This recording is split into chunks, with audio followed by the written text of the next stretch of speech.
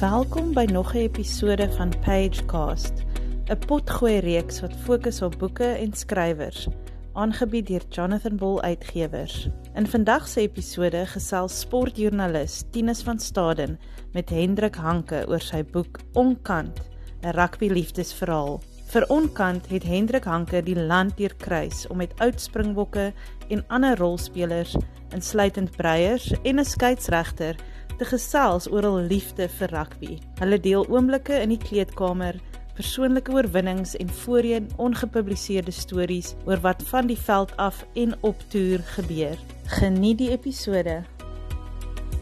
Hallo almal en baie welkom by ons Pagecast gesprek. Ek is Tinus van Staden, sportredakteur van Rapport en ek praat met Hendrik Hancke oor sy fantastiese nuwe rugbyboek Onkant, 'n liefdes rugbyverhaal. Hendrik, baie welkom en dankie dat jy ook tyd afstaan in jou besige skedule. Ek weet jy praat oor die land heen, oor 'n wonderlike boek. Vertel my net eers bietjie, hoe was dit sover? Wat se reaksie kry jy sedert die boek nou weet op die rakke is? Hi Tinus, baie dankie vir die kuiertjie. Sover, dis nog bietjie vinnig. Ek weet nou nog nie lekker wat die verkope doen nie. Ons het die eerste bekendstelling Saterdagmiddag gehad in Stellenbosch en wat 'n dag was dit. Dit was ongelooflik. Baie mense, baie boeke verkoop en ons het baie pret gehad. Ek het lanklaas so baie gelag soos Saterdag, want een van die lekker dinge van 'n rugbyboek is almal kom vertel my vir jou nuwe stories. So ek het heelwat nuwe storieetjies versamel op hierdie pad al klaar. Lyk my ek sal maar moet nog eene doen. Sê vir my op daai noot, waar kom jou liefde vir rugby vandaan? Ek weet in die voorwoord van die inleiding van die boek skryf jy nogals roerend oor jou eie pad ook, jy weet in die Vrystaat met, jy weet in jou gesinslewe en hoe jou pa ook rugby aan jou bekend gestel het. So vertel ons net 'n bietjie daarvan. Man, dis my hele familie is rugbymal. Weet, een van my groot helde in my lewe is my ma se boetie oom Tinus Nel. Nou om jy 'n idee te gee, as Janine se rugbyklub is die Letaba rugbyklub.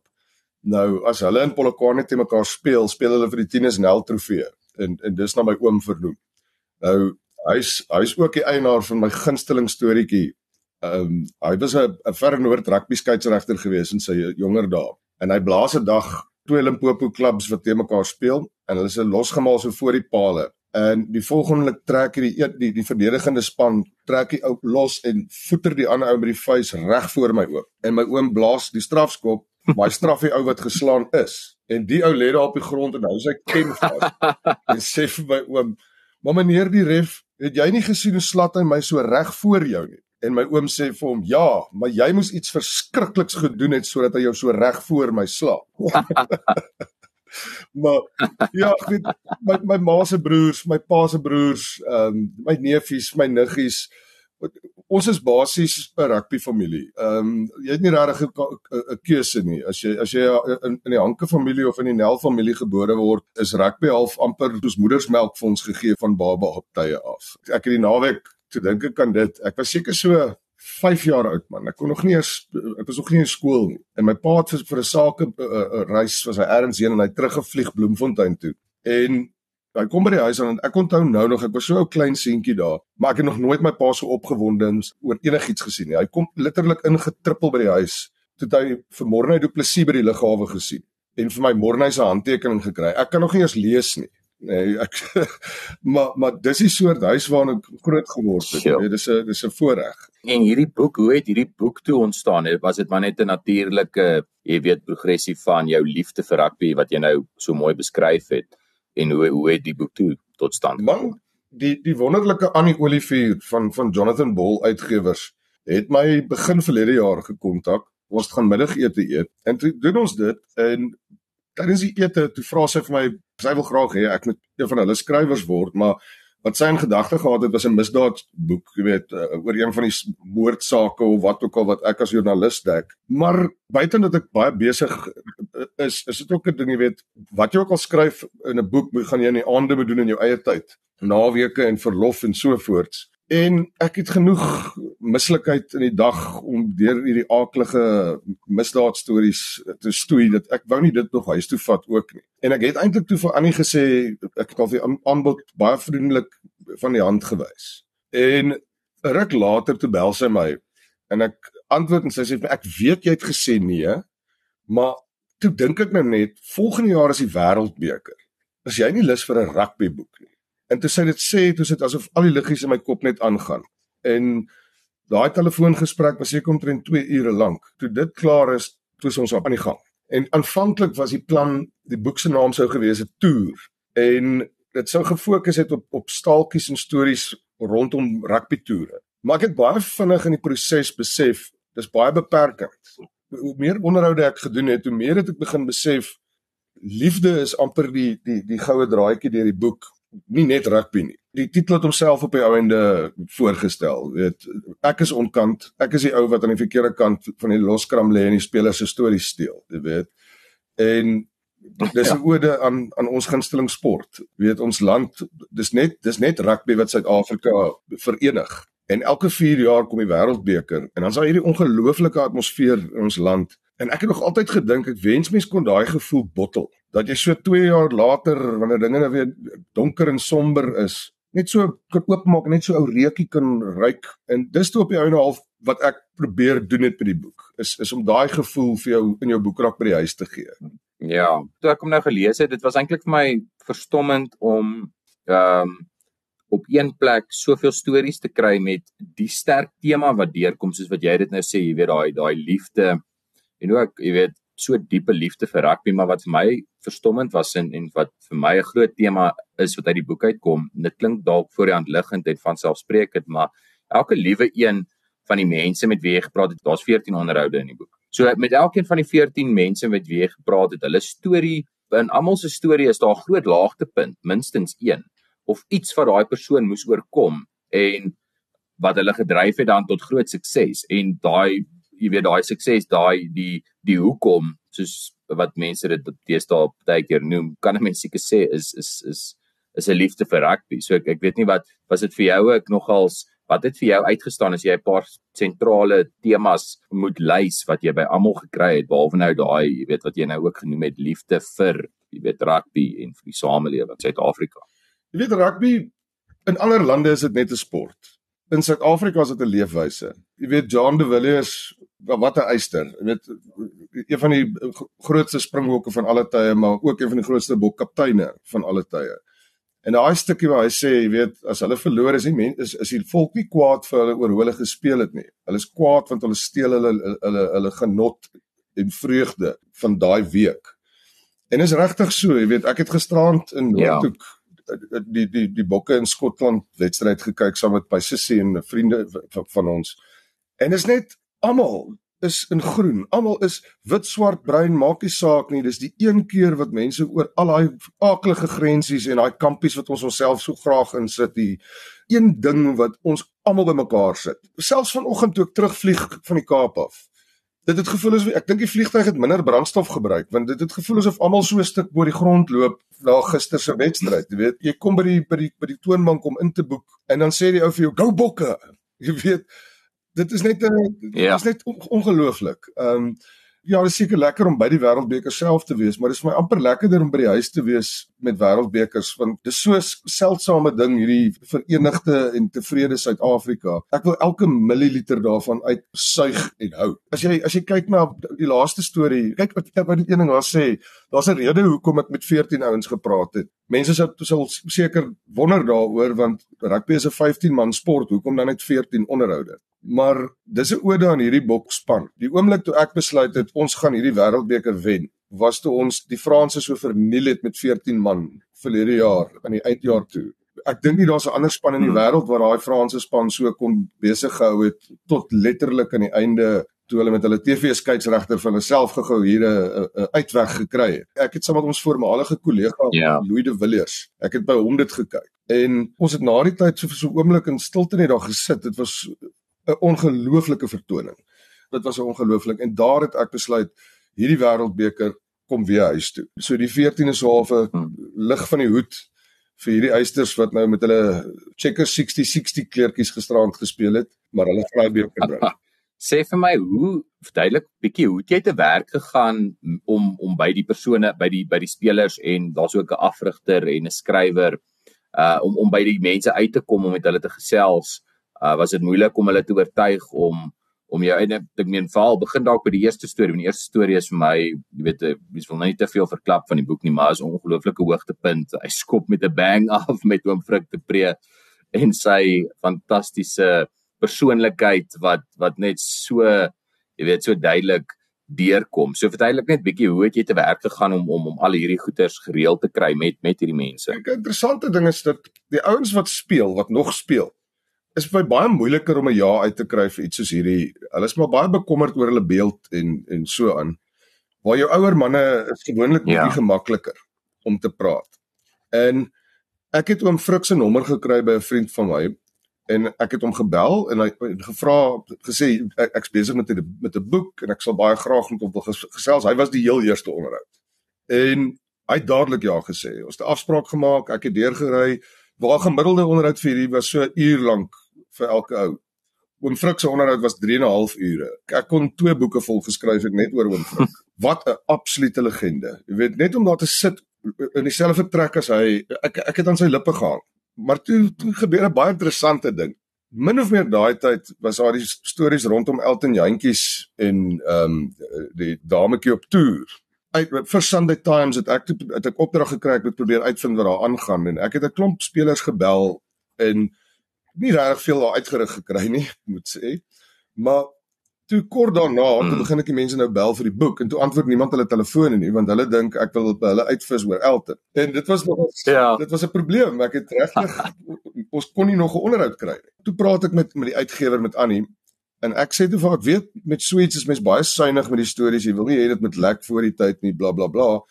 Maar ek gaan oom Frik se storie klaarmaak en hom dan gebruik vir 'n besigheidskaartjie. En dis toe presies wat ek gedoen het. Ek het 'n Word dokument ge-WhatsApp vir spelers en vir hulle gesê ek wil dit met jou doen. Stel jy belang. En dit was so oulik, as sien jy die blou merkies kom, hy het nou die Word dokument oop en dan onmiddellik typing en dan enige tyd. So het dit maar op half momentum gekry van daar af.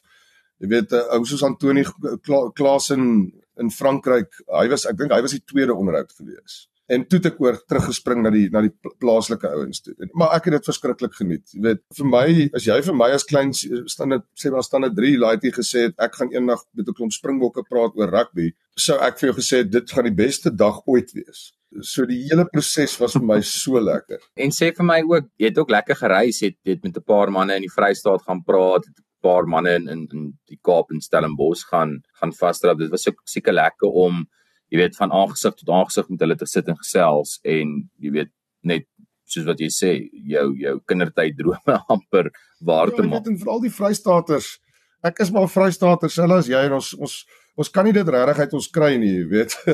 En om met ouens soos Roan Pinaar te kan sit en gesels binne in Vrystaat Stadion, daar waar Rassie die liggies gesit en speel dit mee.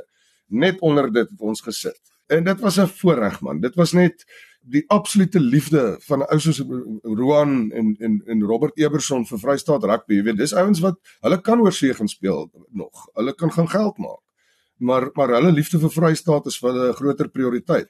In 'n tyd wat Vrystaat elke stukkie ondersteuning nodig het, is hierdie ouens hulle is van onskatbare waarde. Sê vir my, een van die goeters wat ook interessant is wat uitkom is van die ouer manne tel en selfs nie net iemand soos Frik du Preez nie, maar ook van die ouens wat, jy weet, laat 90s, jy weet, Brendan Venter of selfs iemand van die manne wat vroeë 2000s gespeel het, Brighton Polse, waar daai oorskakeling gesien het van die 90s tot die 2000s, Jean de Villiers.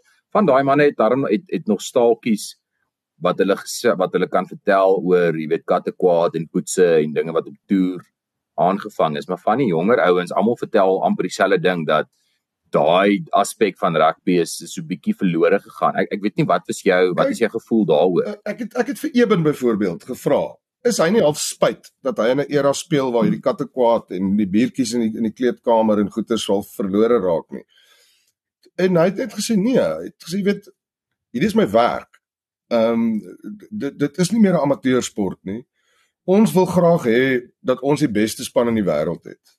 En om dit te kan doen, vereis dit daardie vlak van professionaliteit. En ek seker, kyk, hulle sal nou nie vir ons dit sê nie, maar ek seker die ouens is maar nog steeds bietjie stout partykeer, Maar die spel het beweeg. Ek dink nie dis 'n unieke Suid-Afrikaanse ding nie. Ek vermoed as jy met die Nieu-Seelanders of die Aussies of die Engelse gaan praat, gaan hulle ook vir jou soortgelyke stories vertel. As ek moet kies die Springbokke wat kan pret hê of die Springbokke wat die All Blacks wen, dan weet ek absoluut wat ek elke keer gaan kies. Daar's niks lekkerder om die All Blacks te wen behalwe dalk Engeland en Australië. Dit is net die topgevoel op aarde. Daar's om niks lekkerder om daai span te sien afstap met 'n klomp All Blacks wat op die gras sit en huil nie. Ja, verseker. Sê vir my, as jy net so met die mense sit en gesels, kry jy die gevoel dat dit vir hulle, jy weet, lekker is om ook, hulle deel hulle storie met jou, of deel van 'n storie met jou, maar hulle besef die groter Suid-Afrikaanse en veral nou die Afrikaanse rugby publiek gaan, jy weet, dit lees en so hulle deel eintlik hulle stories met, jy weet, met hulle ondersteuners. Is dit vir jou, het dit vir jou gevoel asof dit vir hulle soos 'n moeilike ding is om dit te doen, of hulle is nou nie regtig lekker nie, hulle doen dit nou 'n bietjie met 'n dik lip, of het jy die gevoel gekry dat dit is amper vir hulle soos 'n voorreg om bietjie vir mense om amper basies die kleedkamer deur 'n bietjie oop te maak vir die Afrikaanse mense en Suid-Afrikaners wat so lief is vir die Springbokke en vir rugby? Kyk, hulle het wat baie interessant was, is ek het hierdie doelbewus gedoen. Ek het amper nooit vrae gevra in die onderhoude nie. Ek het begin deur vir die ou te vertel hoe lief is ek vir rugby en die impak en invloed op my lewe en my reis deur die lewe, hoe groot dit was. En die ongelooflike ding is, hierdie ouens is almal vreeslik competitive. As jy vir hom vertel hoe lief jy vir rugby is, gaan hy vir jou ook vertel hoe lief hy vir rugby is en jou probeer klop. Dit was baie organies. Dit was, ek het al die onderhoude opgeneem en dit was amper net 'n geval van transkribeer en stuur. Dit was half kronologies ook, jy weet. Almal het hulle storie by die begin en deur die middel gegaan na die einde toe. Ek het eintlik te veel gehad, weet, van daai onderhoude. Kyk, dis so tussen 3000 en 5000 woorde, elke storie in die boek. Maar daar's van daai ouens wat ek 10.000 woorde bygekry het, jy weet. En dit was baie swaar om dit te sny, want daar's lieflike staaltjies wat ongelukkig net nie plek voor gehad nie. Ek het wel ook bietjie sensor gespeel. Daar was 'n paar stories wat bietjie gewaagd was. Ek sal enetjie met jou deel sonder om name te noem. Wat 'n bok vir my sê, hulle het gevlieg Australië toe. En die afrigter het vir hulle gesê, julle raak nie aan drank op hierdie vliegtuig. Hy sê, maar hulle het niks gesê van slaappille nie. Toe speel hulle kaart, en as jy verloor moet jy 'n kwart slaappil drink elke keer. En een van die spelers is daai volgende oggend in 'n rolstoel deur douane gestoot, want hy het nie wakker geword. Ja, dit is nog ons bietjie 'n gewaagde storie. Ja, dit sal nie, jy weet, die doel van hierdie boek is nie 'n koerantstorie of ek weet, ons albei weet, as jy 'n koerantstorie skryf, 'n stukkie sensasie is altyd handig, maar hierdie was nie daai nie. Ek hoop dit word 'n reeks. Ek hoop Onkant 1 is hierdie een. Ek sal eerder nie sensasie insluit nie, as wat ek die spelers afskrik. Ek seker daar's 'n paar ouens wat vir my nee gesê het in hierdie ronde, wat as hulle die boek lees en hulle sien wat dit is, gaan dit dalk volgende ronde bietjie makliker wees om met hulle te kan praat. Die ouens wat wel in die boek is, daar's ons kollega oud-Springbok, daai einde van hom. As jy nie 'n ou natterige oogie kry aan die einde wat Wata praat nie, dan dink ek nie jy het 'n siel nie. Ja, nee, verseker. Maar ek dink ook, soos jy sê, daai sensasie is, ek meen dat sensasie is ook so 'n moeilike ding eintlik om te definieer, maar vir my wat die boek gelees het, ek het nooit die gevoel gekry dat, jy weet, hierso is sensuur toegepas of ek mis nou iets, jy weet, hierdie groot. Ek meen, Jean de Villiers vertel 'n storie wat ook dalk gewaag kan wees. Ek gaan dit nou nie weggee nie, mense kan die boek gaan lees, gaan koop om daai storie van Jean te lees, wat verskriklik snaaks is, jy weet. Mense kry nooit die gevoel dat dit is iets wat 'n gemis is nie. Ek wil vinnig net 'n paar hoogtepunte by jou hoor. Ons het net gepraat oor oom Frik du Preez, maar iemand wie ons nou nog nie genoem het nie, wat vir my persoonlik baie lekker was, iemand van wie ek nie so baie geweet het nie, is die Namibiese hakker Louis of Chucky van 'n Westhuizen. So gee hom gou vinnig net sy storie vir ons kortliks te vertel. Chucky is uit die lekkerste onderhoud vir my gewees, net presies oor dit. Selfs as jy, ek het ook nie van hom regtig geweet nie. Ek het geweet van hom, maar ek het nie baie van hom geweet nie. En ek het deur die Vrystaat Rugby Unie, het ek 'n versoek ingesit, ek wil met 4 Vrystaaters praat. En ek het al vir wenslysie opgetrek en vir hulle gestuur toe hulle nou ja sê. Die mediabeampte daar in Helpinaar het my ontmoet toe ek nou daar in Bloem by die stadion aankom. En sy sê vir my, 3 van die ouens op jou lysie het ja gesê, maar die 4de ou het jy nie 'n keuse nie. En dis Chucky, want hy het die lekkerste storie in Suid-Afrika. Ja. En ek meen, ek gee nie vreeslik weg daar nie, maar wat my onmiddellik gekielie het was, hy het Wêreldbeker rugby gespeel, voordat hy 1 wedstryd Varsity Cup gespeel het. Jy weet, hoeveel mense kan dit sê?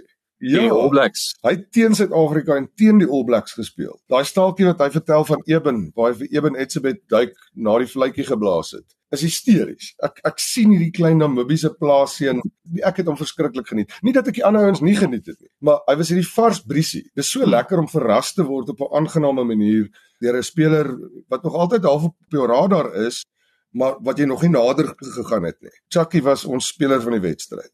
Ek weet die feit dat ons agter op die boek, daai blurb wat jy daar het, is Chucky. Ek meen daar's baie bekender ouens in die boek, as mense nou wou name drop, jy weet, maar Chucky is so heerlik, die stukkie waar hy sê, toe hy uitstap vir die eerste wêreldbeker, daar's 52,000 mense, en die kamera flits, die plottiseer jou, en die volgende ook hoor hy sy afrigter vra, Chucky, wat maak jy? Hy sê, toe besef hy is besig om vir die mense te waai. Dit is verstommend. Ja, dit is absoluut fantasties. Ja. Hoor ja, so ons het nou 'n bietjie gepraat oor oom Frik en oor Chucky, Roan Pinaar, Bruiten Paulse, Anthony Klaas en Oupa Mohoje, John Dobson, Gcobani Bobo, Jean de Villiers, Etzebeth, Gcobani. Ek meen dit is 'n fantastiese ensemble van karakters wat jy eintlik daar vasgetrek het en wat hulle stories met jou gedeel het. Is daar enige ander mense wat as jy nou het jy reeds, jy hoef dalk nie name te noem nie, maar as hulle nou vir jou sê, okay, nee, Onkant 2, ons doen 'n Onkant 2, is daar 'n paar name wat jy al gedink het, ek het 'n wenslysie vir hierdie en ek het 'n wenslysie, so as jy het jy al begin planne maak vir 'n moontlike opvolg. Die volgende ene gaan 'n cricketboek wees. 'n soortgelyke avontuur as hierdie, maar na hom sal dit weer rugby wees, en my wenslysie vir die rugby is baie maklik, nommers 1 tot 23 van die Springbok-span. Ek wil hulle almal hê. Gisteraand het ek weer gekyk, Mani Libbok, wat 'n ongelooflike speler. Dis 'n voorreg om in die tydgleef te lewe waar 'n ou soos hy en Eben Etzebeth vir die Bokke speel. Jy weet, hierdie is waarskynlik as ek nie, maar vir my voel dit asof hierdie die beste Springbokspan van alle tye is. En net om hier te kan sit en dit te sien is 'n ongelooflike voorreg. Nou ek sal graag wil Jacques Nienaber, ek sal baie graag met Jacques ook wil onderhoud doen. Ek dink hy sien die matrix. Ek dink daai ou is verstommend. Ek dink baie van die krediet wat Rassie kry, moet mense bietjie ook onthou, daar's nog iemand anders in die vertrek. Nie dat ek wegvat van wat Rassie partytjie toe bring nie, maar ek dink Jacques is baie onderskatte. Hierdie span is net, ek het gisteraand met die Skotse wedstryd, weet, ons pak voorspelers is brutaal. Ons centers is monsters. En jy weet, die beste buitesenter op die planeet is beseer. En dit lyk nie asof ons 'n probleem het daarmee. Jesse en Moody het soemloos ingeskakel die kere wat hulle nou onderskeidelik op 13 uitgedraf het. As jy Jesse teen Wallis gekyk het, jy sou gedink het hierdie ou speel elke dag van sy lewe vir die Springbokke, buitesenter, jy weet. Gister weer met ons binnesenter Dalende. Ek sien mense kla oor hom en dan kan ek nie verstaan nie. Het ek 'n ander wedstryd as hulle gekyk. Die verdediging van hierdie ouens was ongelooflik gisteraan. Dit het gelyk as die skotte wil deurkom, sal hulle 'n vuurwapen moet gebruik. Dis net ek net hierdie ding. Daar's nie 'n oomblik wat jy gedink het die skotte het 'n kans nie. As jy nou dink na die Wêreldbeker 2019, het ons 'n hele jaar verloor in 2020 om te kyk die evolusie wat in daai Springbokspan gebeur het van 2019 tot nou toe, as jy in ag neem dat daar 'n hele verlore jaar is fenomenaal. Dis ongelooflik. Ek meen as jy dink is 'n jaar terug wat mense gesê die Springbokke kan net boxkicks doen. Jacques en Rassie moes deur hel gegaan het om net stil te bly en te weet, hier is goed aan die kom, maar ons gaan dit nie nou vir julle wys nie. Die Wêreldbeker kom. Teen die Wallis wedstryd in die All Blacks het ons die eerste keer begin sien, hierdie agterlyn is lus vir hardloop. Hier kom ongelooflike rugby verder. Verseker. Net laaste opmerking van my kant af oor die boek, en dis interessant wat jy sê, ek het ook gister gedink, jy weet, hierdie is, weet nie, is moeilik om te sê, dis die beste Springbok span van alle tye, miskien is hulle om 2 keer wen, jy weet, kan niemand daar teen stry nie, maar ek dink dis verseker my gunsteling Springbok span van alle tye, en wat ook 'n feit is dat dit is die Springbok span wat die meeste Suid-Afrikaners ondersteun, wat mens nog gesien het, en dit om dit terug te bring na jou boek toe, jy praat ook met, jy weet, verskeie swart Suid-Afrikaners en swart Suid-Afrikaanse rugbyliefhebbers, iemand soos Gcobani Bobo, jy weet, en al hierdie ouens sê dieselfde ding. Kyk net hoe is hierdie span, daar is iemand met wie enige persoon in Suid-Afrika kan vereenselwig, en ja, ek weet nie wat jy dink nie, maar dit is ook vir my 'n ongelooflike, wonderlike ding van die boek en van die bokke ook. Ja, jy weet, Bob het vir my gesê, jy weet, elke laai teen Suid-Afrika het nou iemand in die Springbok span wat soos hy lyk. En dis ongelooflik. Jy weet, die term quota-speler was so wild rondgegooi oral in ons land. Dis nie meer deel van die gesprek nie. As jy in daai Springbok span is jy daar omdat jy dit verdien. Daar's nie een speler in daardie Springbok groep wat daar is oor 'n politieke rede of rasbeleid of so iets nie. Daai pragtige advertensie wat hulle nou voor die toernooi uitgesit het, waar die spelers sê vir wie hulle speel, maar pimps wat sê vir Eben se pa, jy weet, dit is dit is ongelooflik. Hierdie ouens, roer die hart. Ja, jy weet, dis amper al 'n klise dat hulle sê ons sal vir mekaar doodgaan. Maar ek dink hierdie Springbokke sal. Ek dink as jy vir Eben sê, hier's 'n wapen teen jou kop, jy of hy, gaan hy sê skiet my. Dis die gevoel wat uit daai bokkamp kom. En dis 'n ongelooflike ding. Dis nie iets wat jy kan inoefen nie. Dis broerskap, liefde. Ja, dis ongelooflik. As hulle ophardloop, jy kan dit sien, jy kan dit voel. Hierdie ouens, dis nie net 'n groep pelle nie. Dis baie dieper as dit. Ja, verseker. Daar sê jy dit ook weer, liefde, broederskap, jy weet, alles temas van jou boek, en is fantastiese leesstof so met die Wêreldbeker wat nou reeds al begin het, jy weet, so kort voor die kwartfinals uit rond is, en hopelik die halffinale rond is, en hopelik die eindstryd, dink ek mense kan dit gerus kry. Ja, dit is Hendrik Hancke se Onkant, Rugbyliefdesverhaal wat deur Jonathan Ball uitgegee is, en dit is nou landwyd in alle goeie boekwinkels beskikbaar. So ja, Hendrik, baie dankie, en vir almal wat nog hierdie boek gekry het, ek hoop ek glo jy het hulle nou oorreed om die boek te gaan kry. Tinus, baie dankie vir die lekker gesels. Ja, hulle moet hom gaan koop, vir dan kan ek nog maak. Ek wil nog rugby spelers mee gaan praat. Ja. Dis tog die lekkerste ding op aarde. Maar baie dankie vir jou, dat ek weet jy's 'n rapportman, en maandag is kosbaar, want dis aftyd, dat jy jou middagete hier opgeoffer het om met my te kom boek praat. Ek waardeer dit verskriklik. Vir die lesers daar buite, hoop ek sien julle wanneer ek weer aan die verkeerde kant van die skram lê en die stories steel.